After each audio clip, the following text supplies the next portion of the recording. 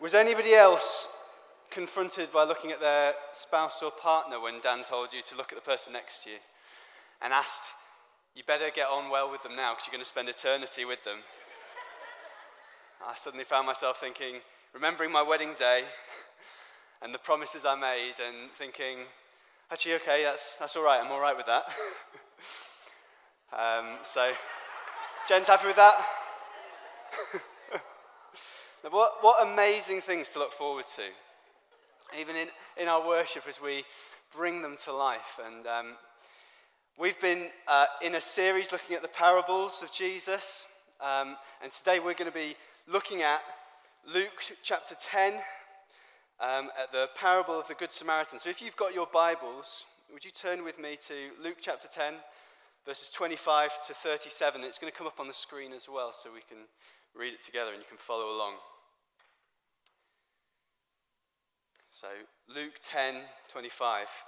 And behold, a lawyer stood up to put him to the test, so put Jesus to the test, saying, Teacher, what shall I do to inherit eternal life?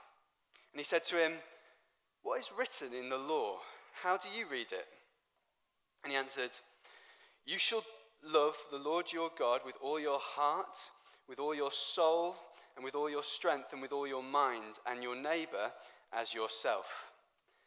And he, Jesus, said back to him, You've answered correctly. Do this, and you will live. But he, desiring to justify himself, said to Jesus, And who is my neighbor?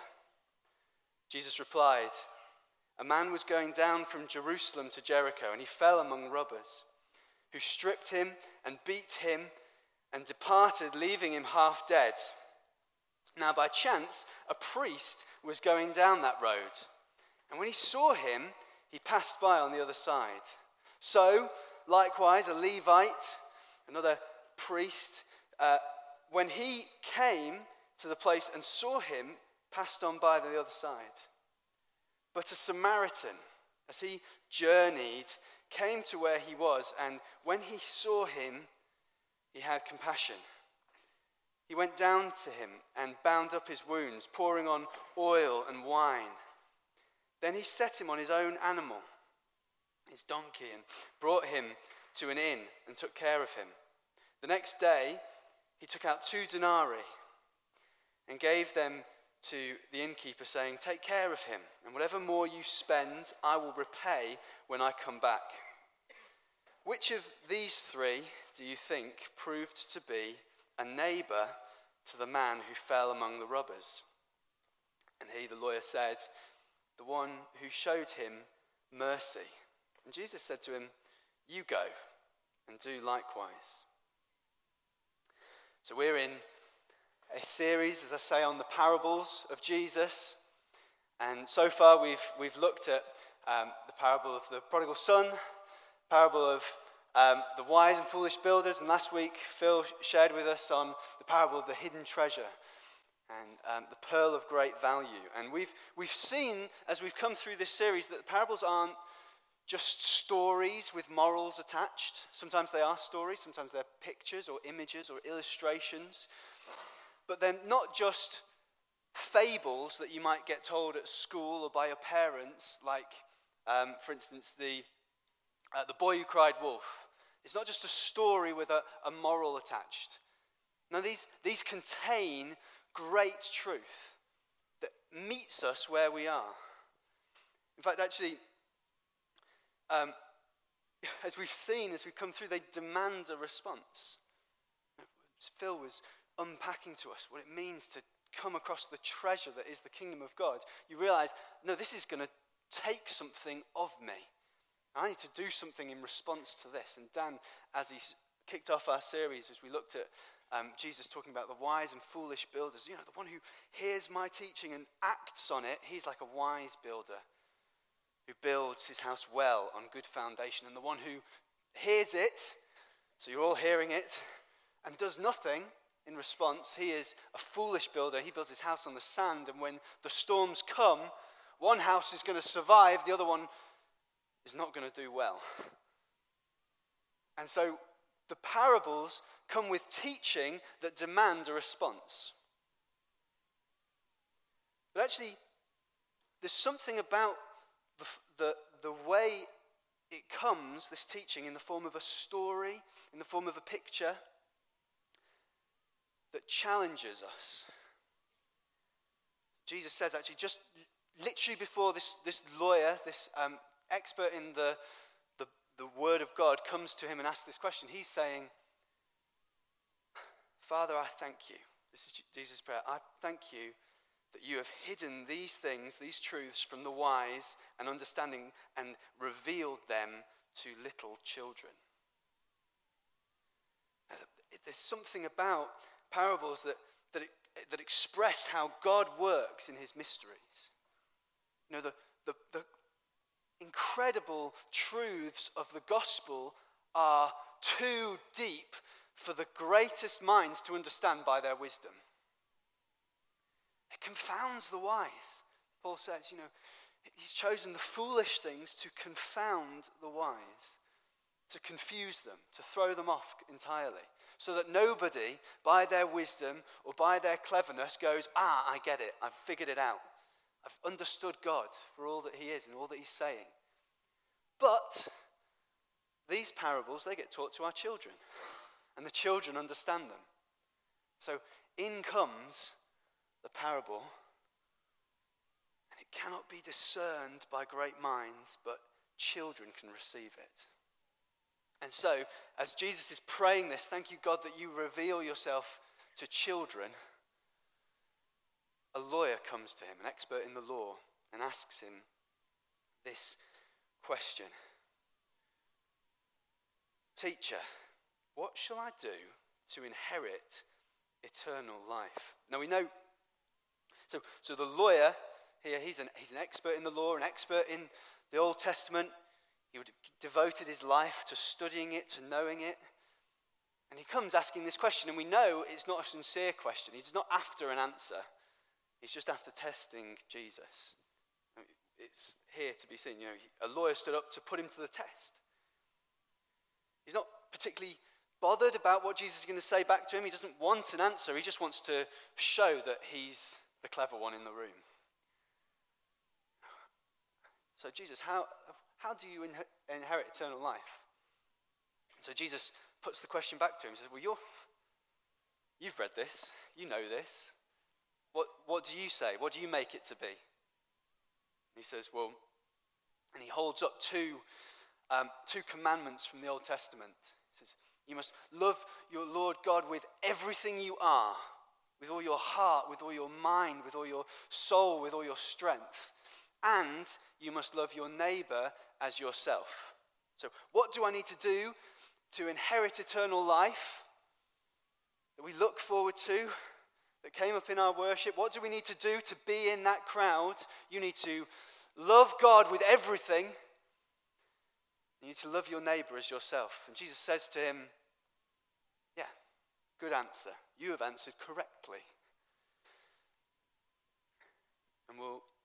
And Jesus agrees with him.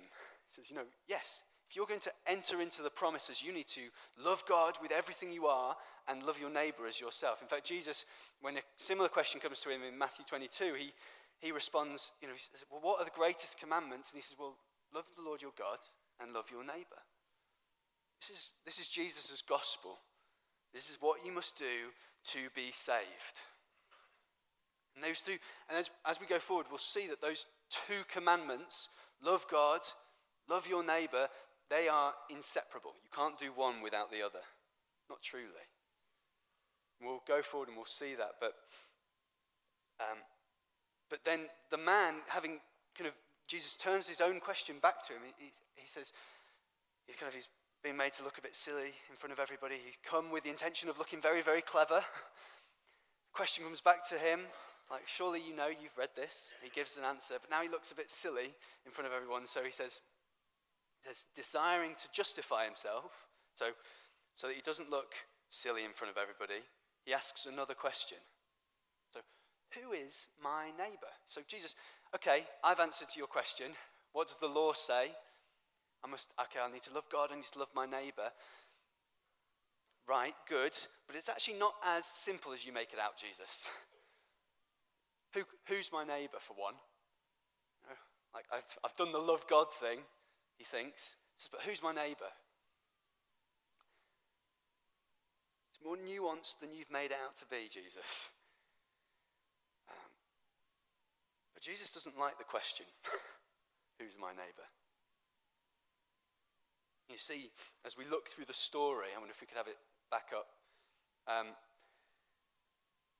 Jesus actually doesn't answer that question, who's my neighbour? The question comes, who qualifies for my love? Okay, I'm meant to love my neighbour as myself, but who is included in that neighbour? Who makes it into that bracket? And Jesus doesn't want to answer that question.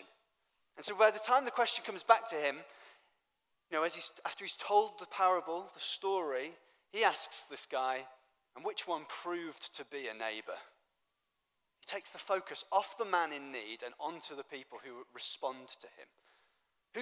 Who's going to be my neighbour turns into, am I a loving neighbour?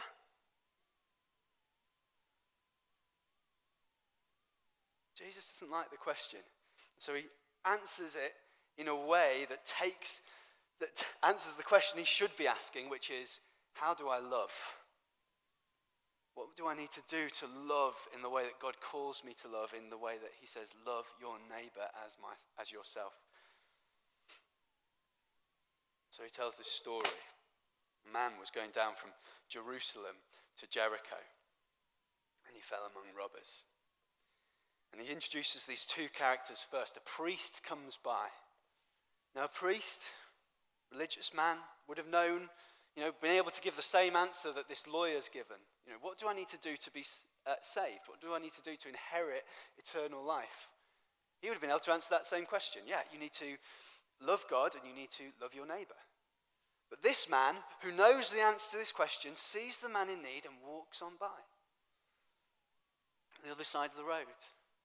And again, a Levite. He comes, sees a man in need, knows the law, knows how to answer that question. What must I do? I must love God and love my neighbour. And he walks on by.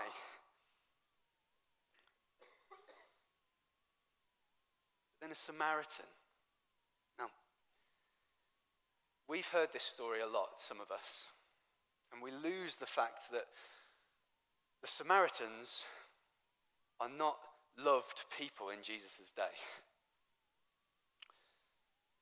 We think of the Samaritans, the charity, and the work that they do, and they're good people doing a good work. But the Samaritans to the Jews listening to Jesus here are the most hated people. They're the neighbours who betrayed them. Traitors. In fact, when they try to insult Jesus as another point in his ministry, they say the worst thing that they can think of to call Jesus is, you're a Samaritan possessed by the devil. So Samaritans, when the Samaritan's introduced, people aren't expecting him to come out well. They're thinking, he's probably going to beat him up. He's half dead. He's probably going to take what he can left of him. He's probably going to finish him off. That's what a Samaritan would do. Jesus says, no. The Samaritan saw him, a man who was by nature his enemy, who probably, having seen him in the same position, would have walked past. If their roles were reversed, the man would have left him. But Jesus says, and this is the key verse,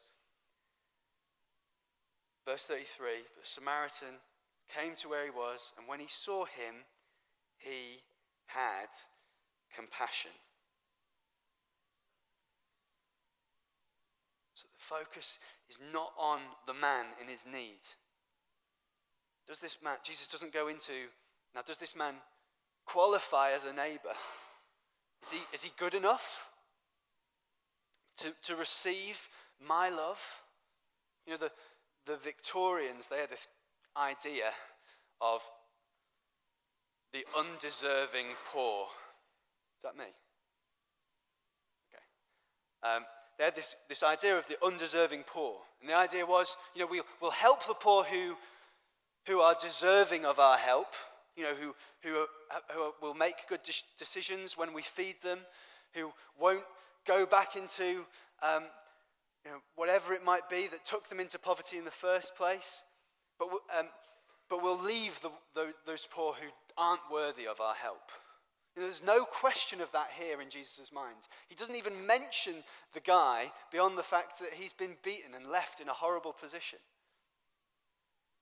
The focus is instead on the three men who see him. Two who walk on by, who know the answer to the question, and the one who sees him and has compassion. And as this story is being told, the heart of those listening is convicted, you can imagine. Even as they're hearing the story and the Samaritans introduced, they think, he's not a neighbor. He's not my neighbor, the Samaritan. He's my enemy. He says, he's had compassion. Suddenly their heart that it was against this man is revealed. You've not been loving your neighbor. You might have been doing something good. You might have been serving the poor. You might have been feeding the hungry, but then when a Samaritan comes along, your heart isn't to love him. It's not for compassion. They're exposed by Jesus' story. In fact, as the guy comes to answer the question, which of these proved to be a neighbor, he can't even bear to say the word Samaritan. He says, it was the one who loved him, the one who showed him such mercy.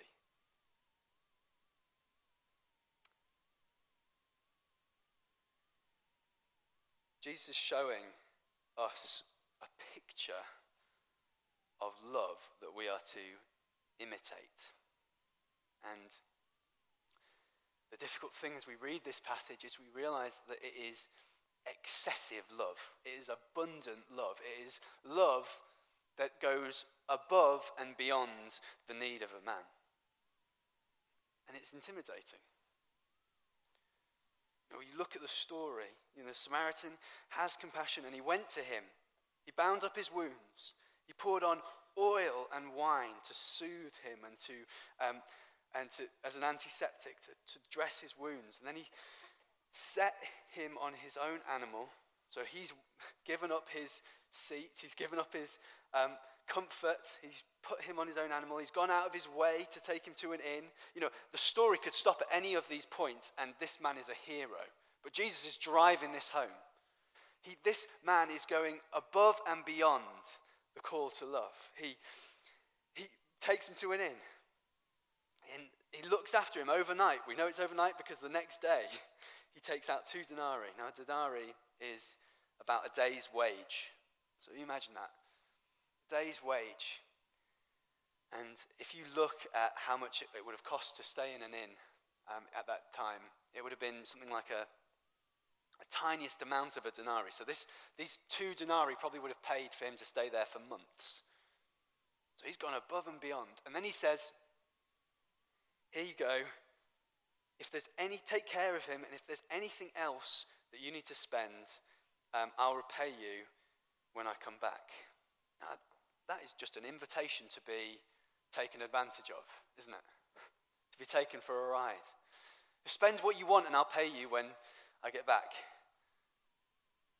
But the man, the Samaritan, having compassion, doesn't think of himself anymore. He's self-giving.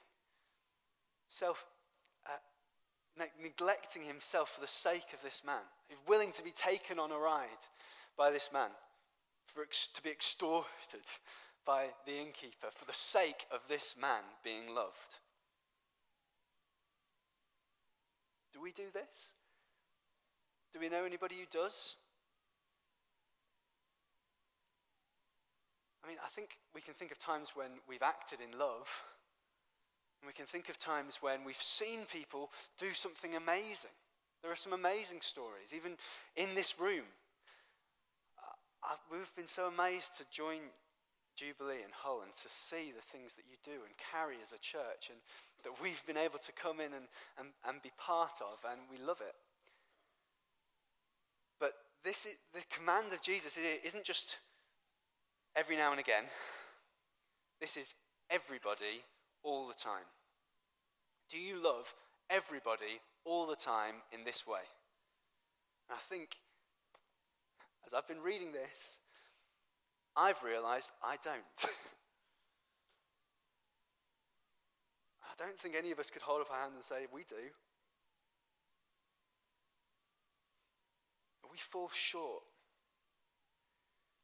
And yet, Jesus is saying, this is the kind of love, this loving of your neighbor that comes from loving God, this is the kind of love that is needed to inherit eternal life. Now, that's quite a thing to take. He's saying, if you don't bear the fruit of love, you will not inherit eternal life.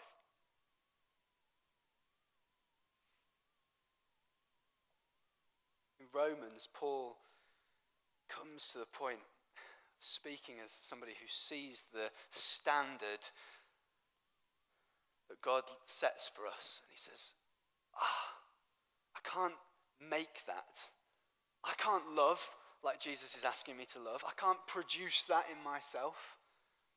I can't go above and beyond.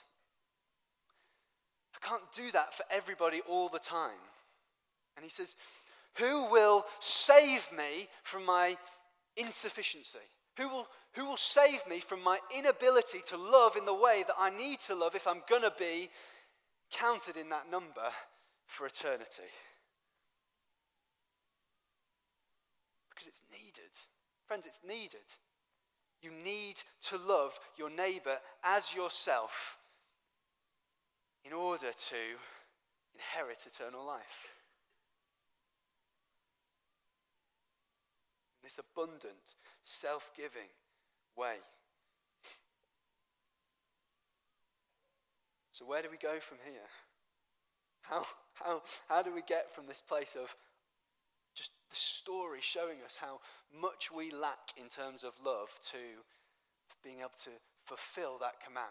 Love the Lord your God with everything. Phil was saying to us last week, treasure. We've got to be willing to drop everything to be able to take hold of it. And I need to love my neighbor as myself. How do we do that? John, in his letter to the churches, 1 John, he makes a big deal of this. He says, we know that we have passed out of death and into life, into that eternal life, because we love the brothers. Whoever does not love abides, remains in death. But then he goes on to say, but this is how we know what love is.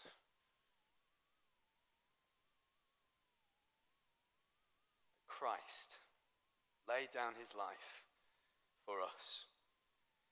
And we ought also to lay down our lives for one another.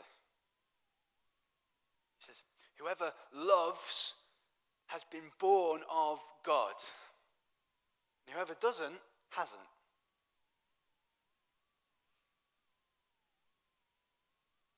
If I tell you I'm from Australia, none of you will believe me, and I'll tell you why. You'd be right to not believe me. It's because I don't have an Australian accent. I don't look Australian, I don't sound Australian. John says, if somebody's not loving, they're not from God. They've not received love. Because when you do, you love. You can't receive this love. This is how we know what love is. Having received the love of God, we are then able to love God and love our neighbor as ourselves.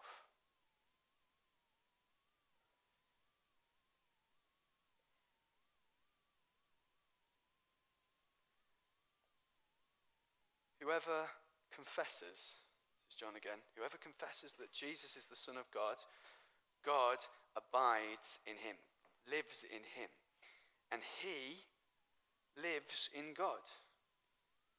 So we've come to know and believe that the love that God has for us. So we now, having received and believed in the love of God that is directed towards us, that good Samaritan love that saw us dead on the side of the road and stripped himself and paid for us and met our needs in an abundant way, that love that we've received, we now live in. This is because we've received that, because we believe in it, we see love perfected in us, so that we may have confidence on that day of judgment. So, what must I do to inherit eternal life? Love God, love your neighbour as yourself. How do I love my neighbour as myself? Well, it's quite simple. If you love God, you will love your neighbour. If God has loved you and you've seen that love, you will love your neighbour. So I am loved by God, and I love God. And I see that God also loves this guy over here. What's my response to that? It's to love this guy. In the same way that I've been loved, I then love this guy. Beaten as he is on the road. Jesus says, this is how the world will know that you are my disciples. People will recognize you because of the love that you have for one another. The love that you have for your neighbour. That's how you'll be recognized. And Paul, when he's writing to many of the churches, he introduces his letter saying, I give thanks to God because of the faith that I've seen outworked in you, your belief in God and in his love for you, and the love that you have for all the saints, for your brothers, for your neighbour.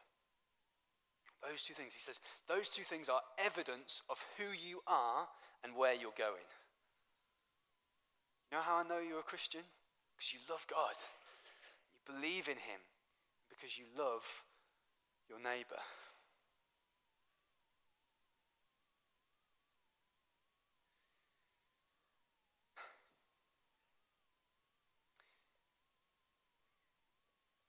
It ends, and I want to finish on this. Jesus says, you go and do likewise. Jesus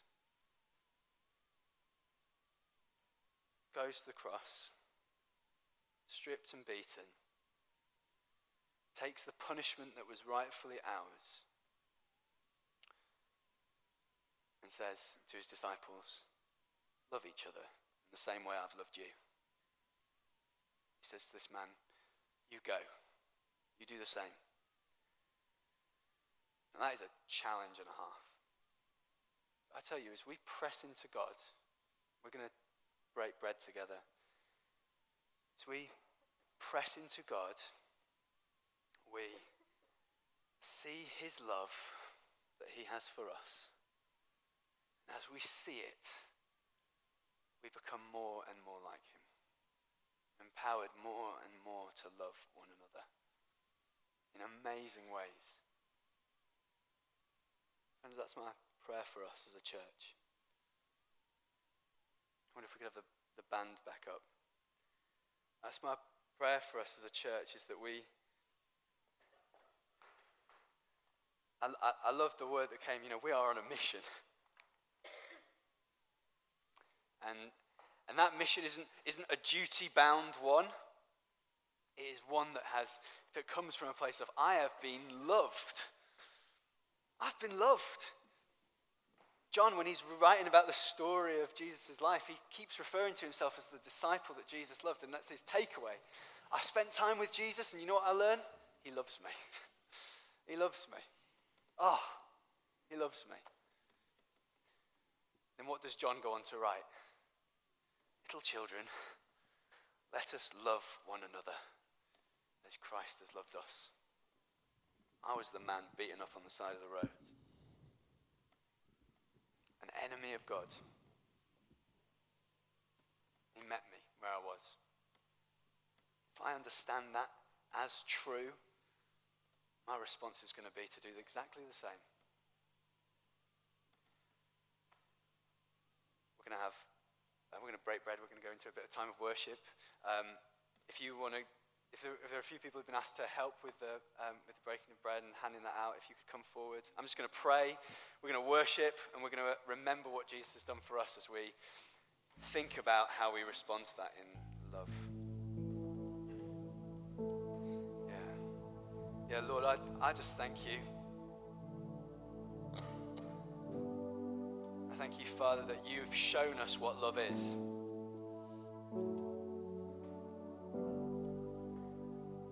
Lord, we were your enemies. We hated you, the Bible says. We were hostile to God. But you so loved the world that you came and you gave yourself for us. Here's my blood, here's my body, broken, poured out for you. Father, we want to be good at recognizing love when we see it. This love that you have for us. We want to receive it again. We don't want to turn this into just something we do. We want to remember you and what you've done for us. And God, even as we do that, I pray, would you stir in us that same love that sets us out from the world. That incredible standard of love that we can't hit apart from your love. God, I pray, would you pour out, draw near to us now. Challenge us, convict us, change us. Give us that new heart of flesh that can love the way that you've loved me. That sees people in need and doesn't ask the question, are they worthy of my love? What are they going to do if I step out and love them? But just does it anyway. Oh, Lord, we need your Spirit for this. Amen. Amen.